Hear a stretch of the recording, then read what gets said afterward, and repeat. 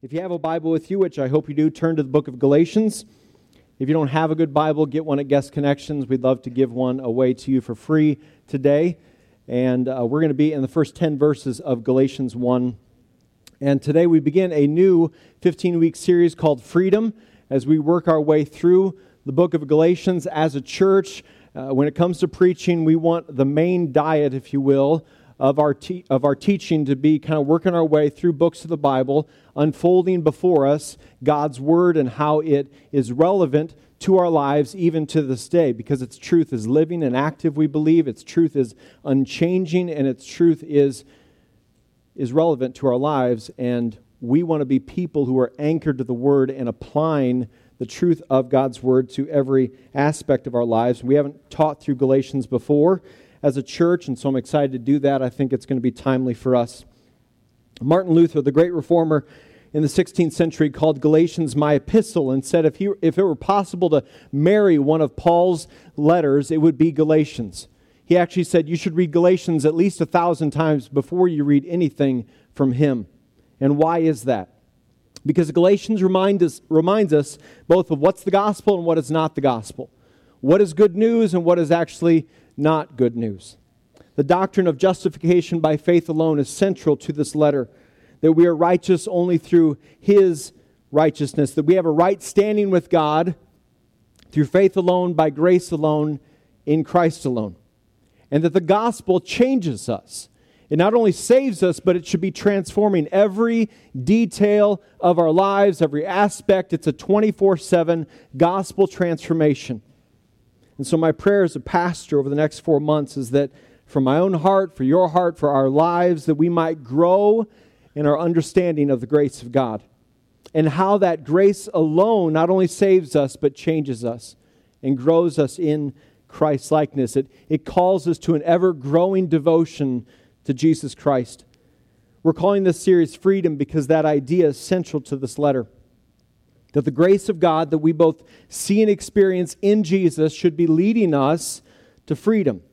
And that it's only the good news of Jesus that actually does that. Nothing else will. And the picture of freedom means that we have been freed from something. That once we were enslaved, but now in Christ we've been freed.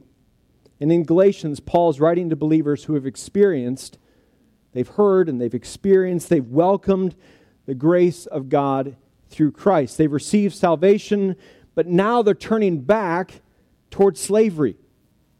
And you and I are tempted to do the exact same thing. You and I are tempted, will be tempted, or we currently are being tempted to turn away from the person of Jesus Christ and His grace and truth. We're going to be tempted to turn toward one of two paths, if you will, away from Christ. And what are those two routes? Well, one route is a man-made religion that leads to enslavement. Leads away from freedom, leads toward enslavement. The other is a path toward man-driven rebellion. And that leads to enslavement as well. And Galatians is going to deal with both of those, and both are distortions of the true gospel.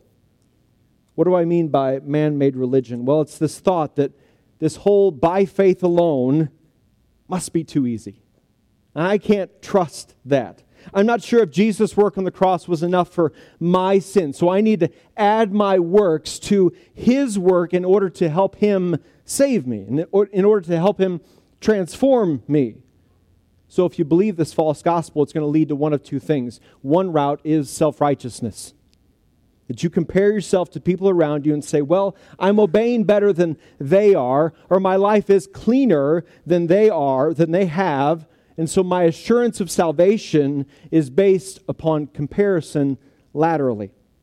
The more you find people that you can somehow beat in this mythical spiritual battle, the more assured you are that you really know Jesus and He knows you. And if it doesn't lead to self-righteousness, it leads to constant fear.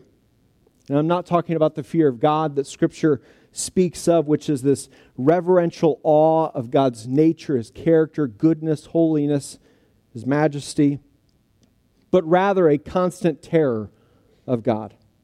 So God is not personal to you.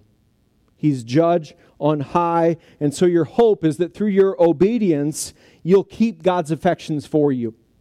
that He won't kick you out of the family. And so you're on this hamster wheel, and this must keep doing more, must keep doing better, otherwise I'm not going to measure up. Your supposed assurance of salvation is somehow on the spiritual resume that you're building, or the things that you're avoiding in this life. So whether it's self-righteousness or fear, both of which are going to lead to a destination of chains and enslavement. If you're turning away from Jesus and turning toward man-made religion, you're going to be bound up to your own spiritual pride and this yoke and burden that is going to end up crushing you or crushing the people around you. Some of us are prone to that mentality or that route, if you will. Others of us are prone to a different type of distortion of the gospel.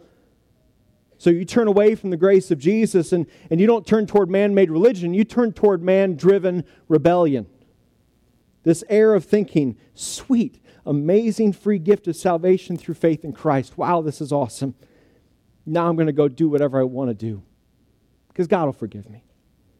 I'll carry the card that says, listen, I prayed the sinner's prayer on this date. I got baptized. I joined a church. I walked the aisle. I was part of a small group. Whatever religious activity you want to put into that category. And that now gives me license to live however I want to live. Because I got saved back then. Now it's on me. Now I can do whatever I want to do. And so your assurance of salvation is looking at something in the past. But no present day gospel change in your life. You just point to something in the back.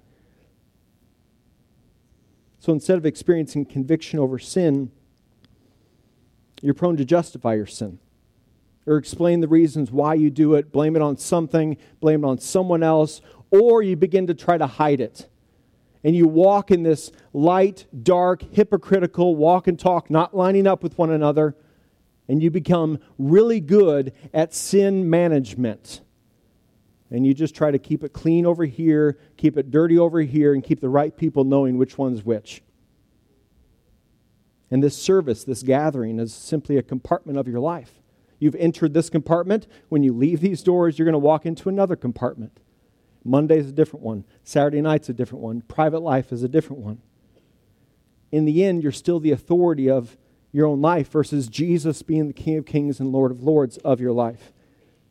And you're falling prey to this man-driven rebellion that doesn't lead to freedom. It leads to enslavement, being chained up to your own sin. But the only true gospel, the good news of Jesus, leads to freedom. In Christ, a believer is accepted and loved. In Christ, a believer is made clean and condemnation has been removed. In Christ, you've been set free from this false idea that performance is how you're saved. In Christ, you're able to walk in the light at all times, even in your mess, because we've been saved by grace and not by works. In Christ, you've been set free to a life of good works. Because the good works, the spiritual disciplines of opening our Bibles and gathering with believers and praying, all those things reveal that we are saved. They're not efforts in order to be saved. Galatians reminds us of the good news of Jesus that leads to freedom, both in this life and in eternity. And it goes after these two false ideas, these false understandings of the gospel, whether it be man-made religion or man-driven rebellion. Galatians was written about 48 AD by the Apostle Paul, 13 years after he had met Jesus and lay down on that Damascus road, converted to Christ. Paul had planted churches in this region, modern-day Turkey. And so this letter is following the planting of those churches, because any godly shepherd desires not just to see a good work begin in grace, but continue in the grace of God. October 20th, Redeemer Community Church in Minunk is going to launch. We pray it begins in the gospel of God's grace, and we pray it continues for decades to come in the gospel of God's grace. Not just in the beginning, but in an ongoing generational sort of way. Paul's writing not just to a specific church like the church at Ephesus for Ephesians, but he's writing to a region of churches in this area. And in this particular passage, verses 1 through 10, as he opens this letter, he's going to lay out for us two things. Here's the real good news No other good news than this one. This is the only gospel. And here's distortions or twisting of the gospel, which is no good news at all. So verses 1 and 2. Paul, an apostle, not from men or by man, but by Jesus Christ and God the Father who raised him from the dead, and all the brothers who are with me, to the churches of Galatia. An apostle meaning one who is sent.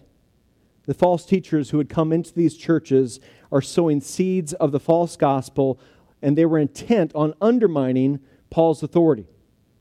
So they're saying things like, listen, Paul doesn't know what he's talking about. He wasn't with Jesus during his earthly ministry. He's self-appointed, are the things that they're whispering.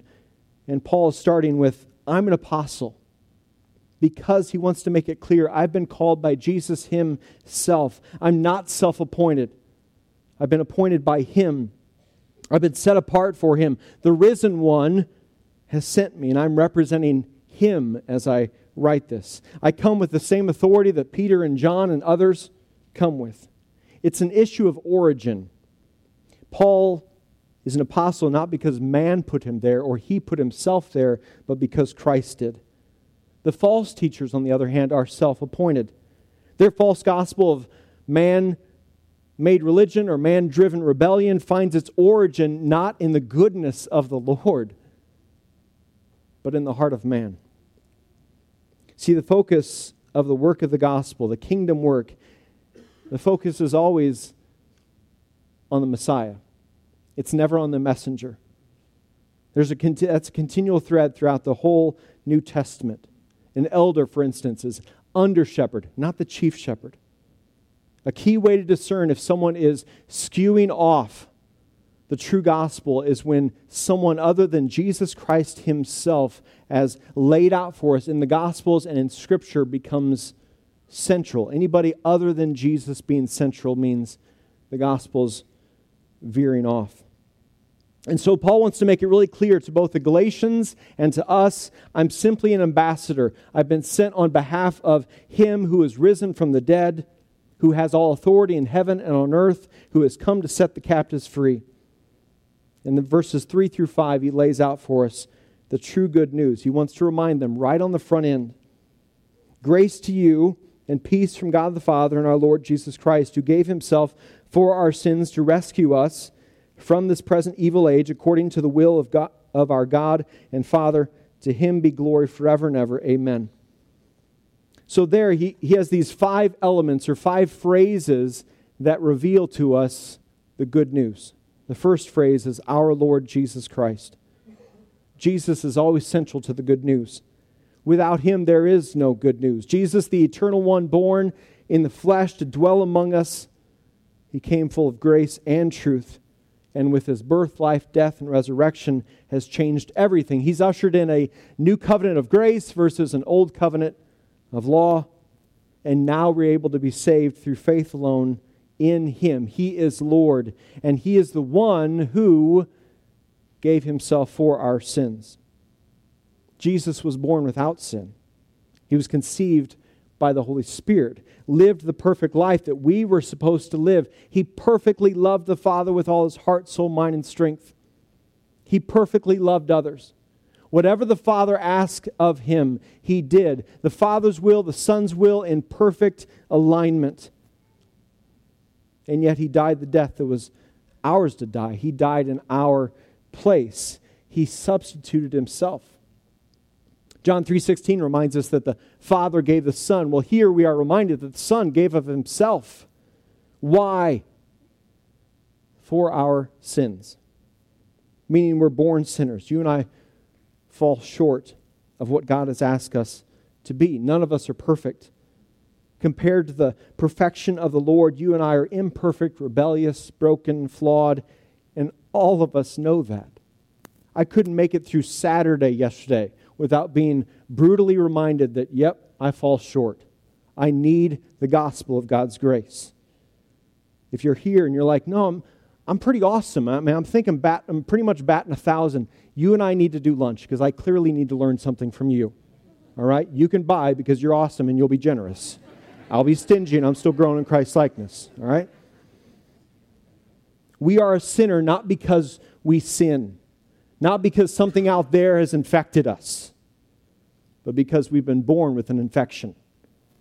We've been born with a sin disease that we cannot heal ourselves. So gossip and lying and those kind of things, they don't make us sinners. They reveal that we are sinners.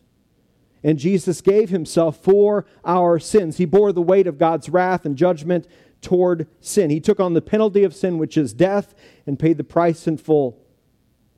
He's perfectly righteous, and on the cross he takes on our unrighteousness. This great exchange happens through faith alone. He takes on our sin, and we are covered in his holiness.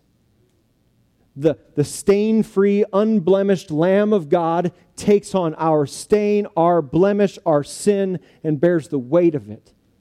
And now we are clothed in his righteousness. John Calvin said, these words, who gave himself for our sins, that phrase, are very important. He wanted to tell the Galatians straight out that atonement for sins and perfect righteousness are not to be sought anywhere but in Christ. So glorious is this redemption that it should ravish us with wonder. It should ravish us with wonder. Are you ravished with wonder? The cross is central to the good news.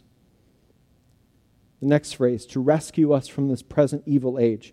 We were helpless, we were condemned, we were dead in our sin. The good news of Jesus is not we were weak and needed boosting, or that we needed some assistance. It's not that we were drowning and needed a life ring thrown to us. Like we were almost ashore and we just needed the Lord to kind of help us onto the beachhead. No, we were dead, face down, no pulse, and the Lord has given us new life. And that should ravish us with wonder. It should ravish us with wonder that the Lord has been that good to us. Through faith alone in Christ, we've been rescued, we've been set free. Think of the story of the Israelites. Set free from Egyptian slavery, 400 years of slavery, hopeless, helpless, generation after generation, unable to free themselves. But God, the Lord sets them free and has complete and total victory over the evil of the Egyptians. And all of that is a picture of what Christ has done for us. In Christ, we've been set free from a hopeless situation. In Christ, we've been set free from a helpless situation, chains broken. In Christ, we've been set free from being slaves to this world. We're free from living for temporary earthly things. Now we're free to turn toward the Lord and love others and love Him and serve Him alone.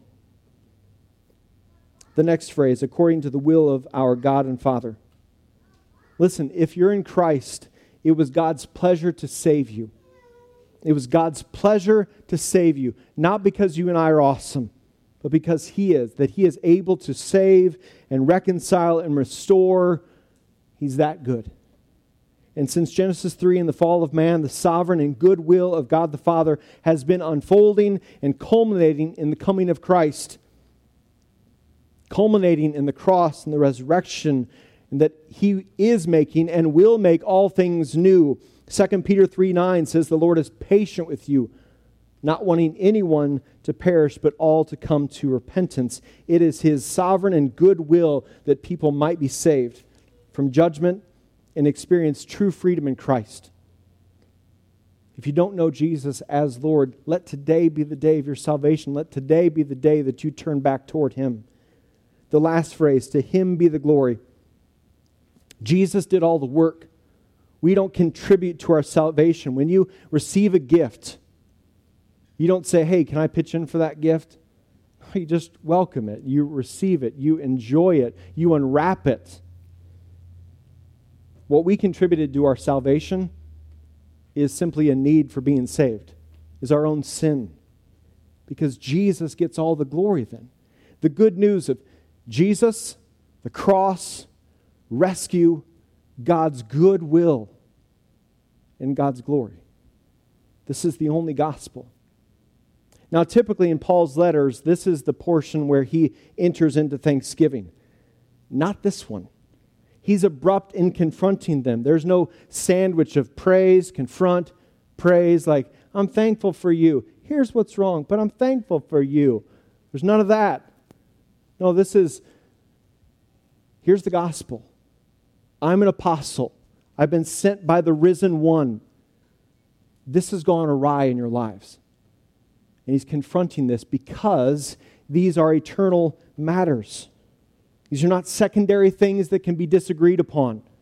These are closed fist. This is the gospel. This affects eternity. This affects actual freedom versus enslavement. Verses 6 through 9. I am amazed, he writes, that you are so quickly turning away from him who called you by the grace of Christ and are turning to a different gospel. Not that there is another gospel, but there are some who are troubling you and want to distort the gospel of Christ. But even if we or an angel from heaven should preach to you a gospel contrary to what we have preached to you, a curse be on him. As we have said before, I now say again, if anyone is preaching to you a gospel contrary to what you have received, a curse be on him. He writes, I'm amazed. Your translation may say astonished that you're so quickly turning away. I was just there. We were just planting churches. You responded to the grace of God. Why would you move away from something so good and move toward this other gospel, which is actually no gospel at all? And notice what he says there in verse 6, how Paul phrases it. Turning away from him who called you by the grace of Christ. The Galatians are not turning away from a doctrine or an idea. They're turning away from a person. The good news of Jesus doesn't attach a believer to an idea, but a person, and that person is Jesus Christ. They're turning away not from a message, but from the Messiah. And they're starting to turn back to what they'd been set free from, whether it be man-made religion or man-driven rebellion. So again, think of the Israelites. They've been set free from the Egyptians. Red Sea parts, walk over on dry land, fish on the sides. Enemy is then vanquished, just completely conquered as they're on dry land, Egyptians swallowed up. They sing this worship song found in Exodus 15. And by Exodus 32, what are they doing? They're worshiping a golden calf. 17 chapters later, right? Is that right? Yeah, that's good math. They so quickly turned away from the Lord and a relationship with Him. God, you're awesome. God, we're tired of waiting. Let's make this calf. Let's bow down to it, thinking that will somehow save us. They turned toward slavery. So what did the Galatians turn toward instead? If they turned away from the good news, what did they turn toward? Well, they turned toward a gospel, according to verse 7, which is troubling or distorting. How is this other gospel distorting the good news? Well, since Paul had left, this group of Judaizers had come into this region and these churches, and they were talking about to the believers, saying, listen, if you're going to be accepted by God, you've got to also follow these Old Testament laws. It's not by grace alone. It's not through faith alone. Listen, if God's going to accept you, if you're going to experience transformation, you need to follow these Old Testament laws as well. And so men, be circumcised. To everyone, celebrate these festivals. To everyone, follow these dietary laws. Avoid these foods, eat these foods. The thought was that through forcing yourself to obey the law, you could then transform yourself to the kind of person that God would be pleased with.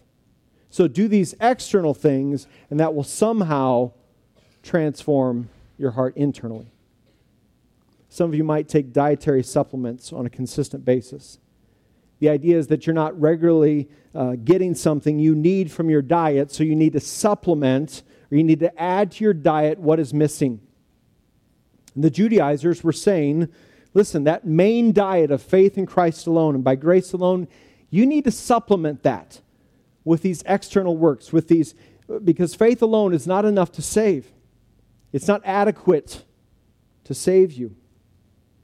But when you try to supplement the good news, it ruins all of it. As one commentator wrote, any attempt to add to the gospel by human effort becomes a denial of grace and renders Christ's death pointless. It's no longer good news to tell someone, listen, Jesus died for your sins, but his death wasn't enough to fully satisfy the wrath of God, or fully pay the penalty of your sin, or fully forgive you. Listen, you need to help him out by doing these extra things. But if that's the case, then where's the line for salvation? Like how many good works then lead to salvation? Is it once a day? 3 times a day? As needed?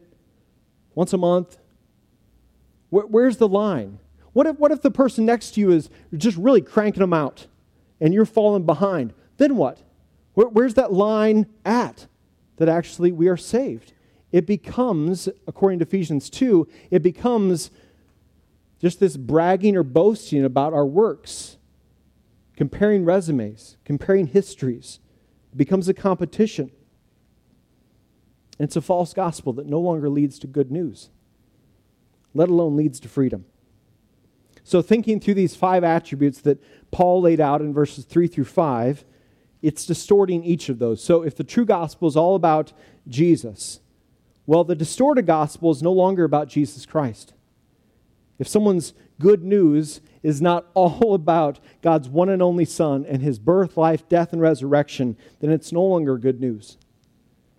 The true gospel is all about the cross, Jesus giving himself for our sins. But here, the troubling one is all about human effort, implying the cross wasn't enough. As if Jesus on the cross said, it's not quite finished, can you help me out? My blood covered nearly all of it, but not some of it. Help me out. As if God's one and only Son looked down and said, hey, can you help me out? It's lunacy to think that we who are infected with the disease of sin can somehow heal ourselves, pull ourselves up from that same disease. The true good news is all about rescue. It's all about rescue. But this twisted good news enslaves us to a hamster wheel or cowering in the corner in fear. The true gospel is all about the good and sovereign will of God the Father. This false one's all about the will of man. And man ends up determining what leads to salvation and freedom, rather than it being through faith alone and by grace alone. Man sits on the judgment seat rather than King Jesus. And finally, the true gospel is all about God's glory. He did the work. He is to be praised. He set the captives free. But the distorted one leads to boasting and bragging and self-righteousness and rebellion, because it's all about you. It's all about self-glory. I did this. I avoided that. I'm better than they are. And Paul's amazed that they're making this trade. It's like trading your pizza in the school cafeteria lunch for the mixed veggie square. It's a terrible trade. No one has made that trade, and I'm so thankful for these mixed veggies. I'm like, oh, it's a terrible trade. Why would we turn away from Jesus himself and all his goodness and turn toward anything or anyone else? This is what Paul is astonished at, amazed at.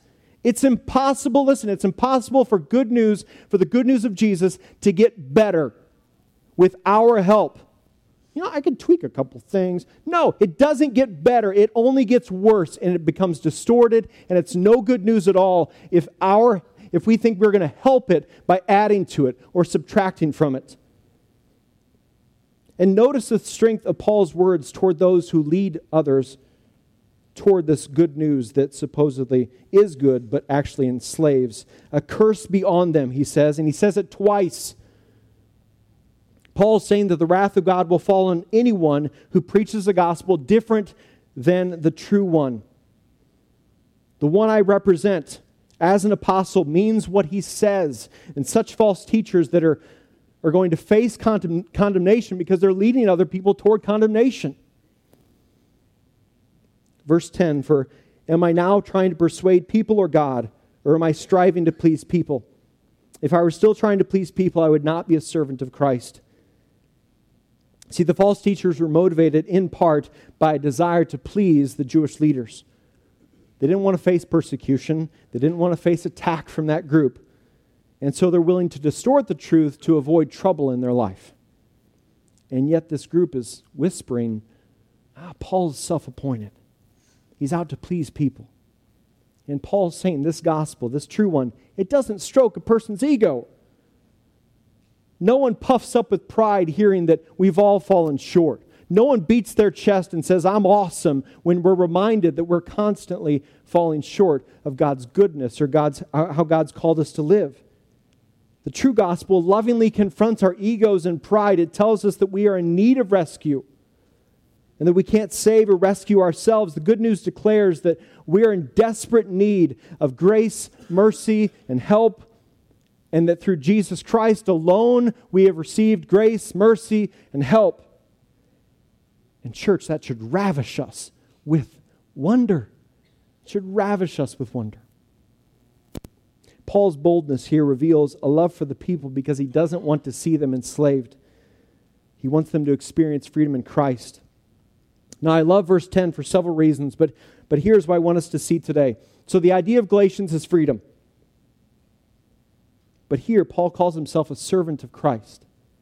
That doesn't sound like freedom, does it?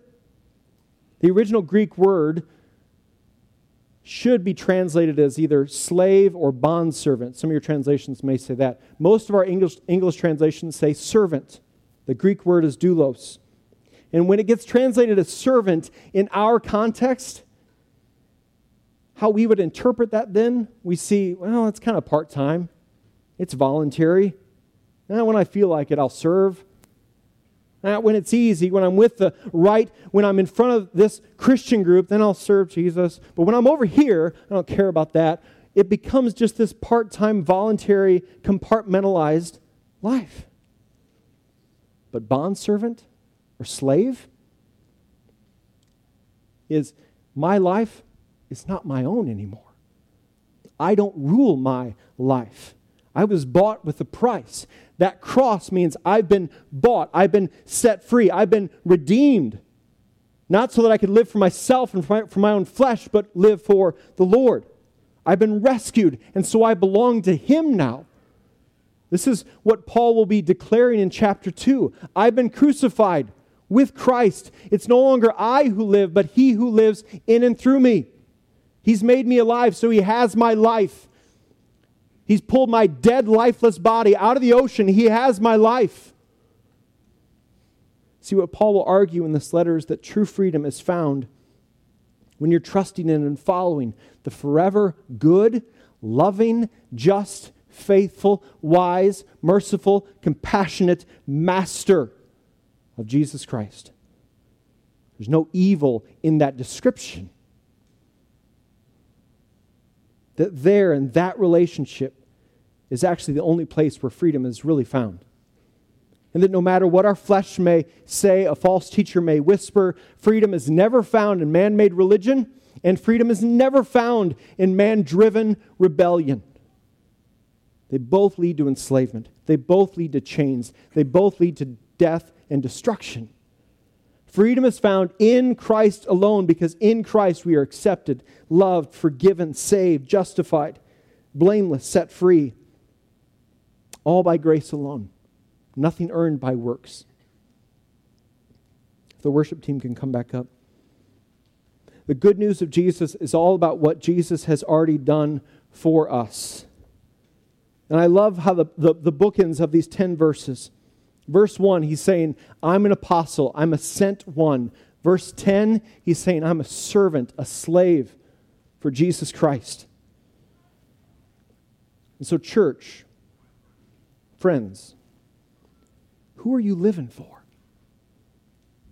Not today, not like 10:55. What about tomorrow morning? Students, as you go into school, as you go into college, who are you living for?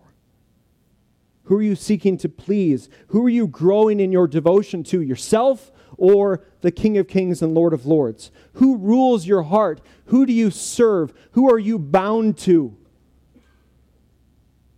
At your seats, before we stand and sing, I I want to ask just a couple questions. Believer, have you turned away from Him? Not a doctrine, not a message, but have you turned away from Him? Him, the cross. Have you turned away from Him who died and rose again for you and turned towards something other than His sweet and amazing grace? Is there a spirit of earning and striving and performing in you? Is there a spirit of rebellion in you? Today is the day to turn back, to return to the Lord, to return to relationship, to rest in His grace.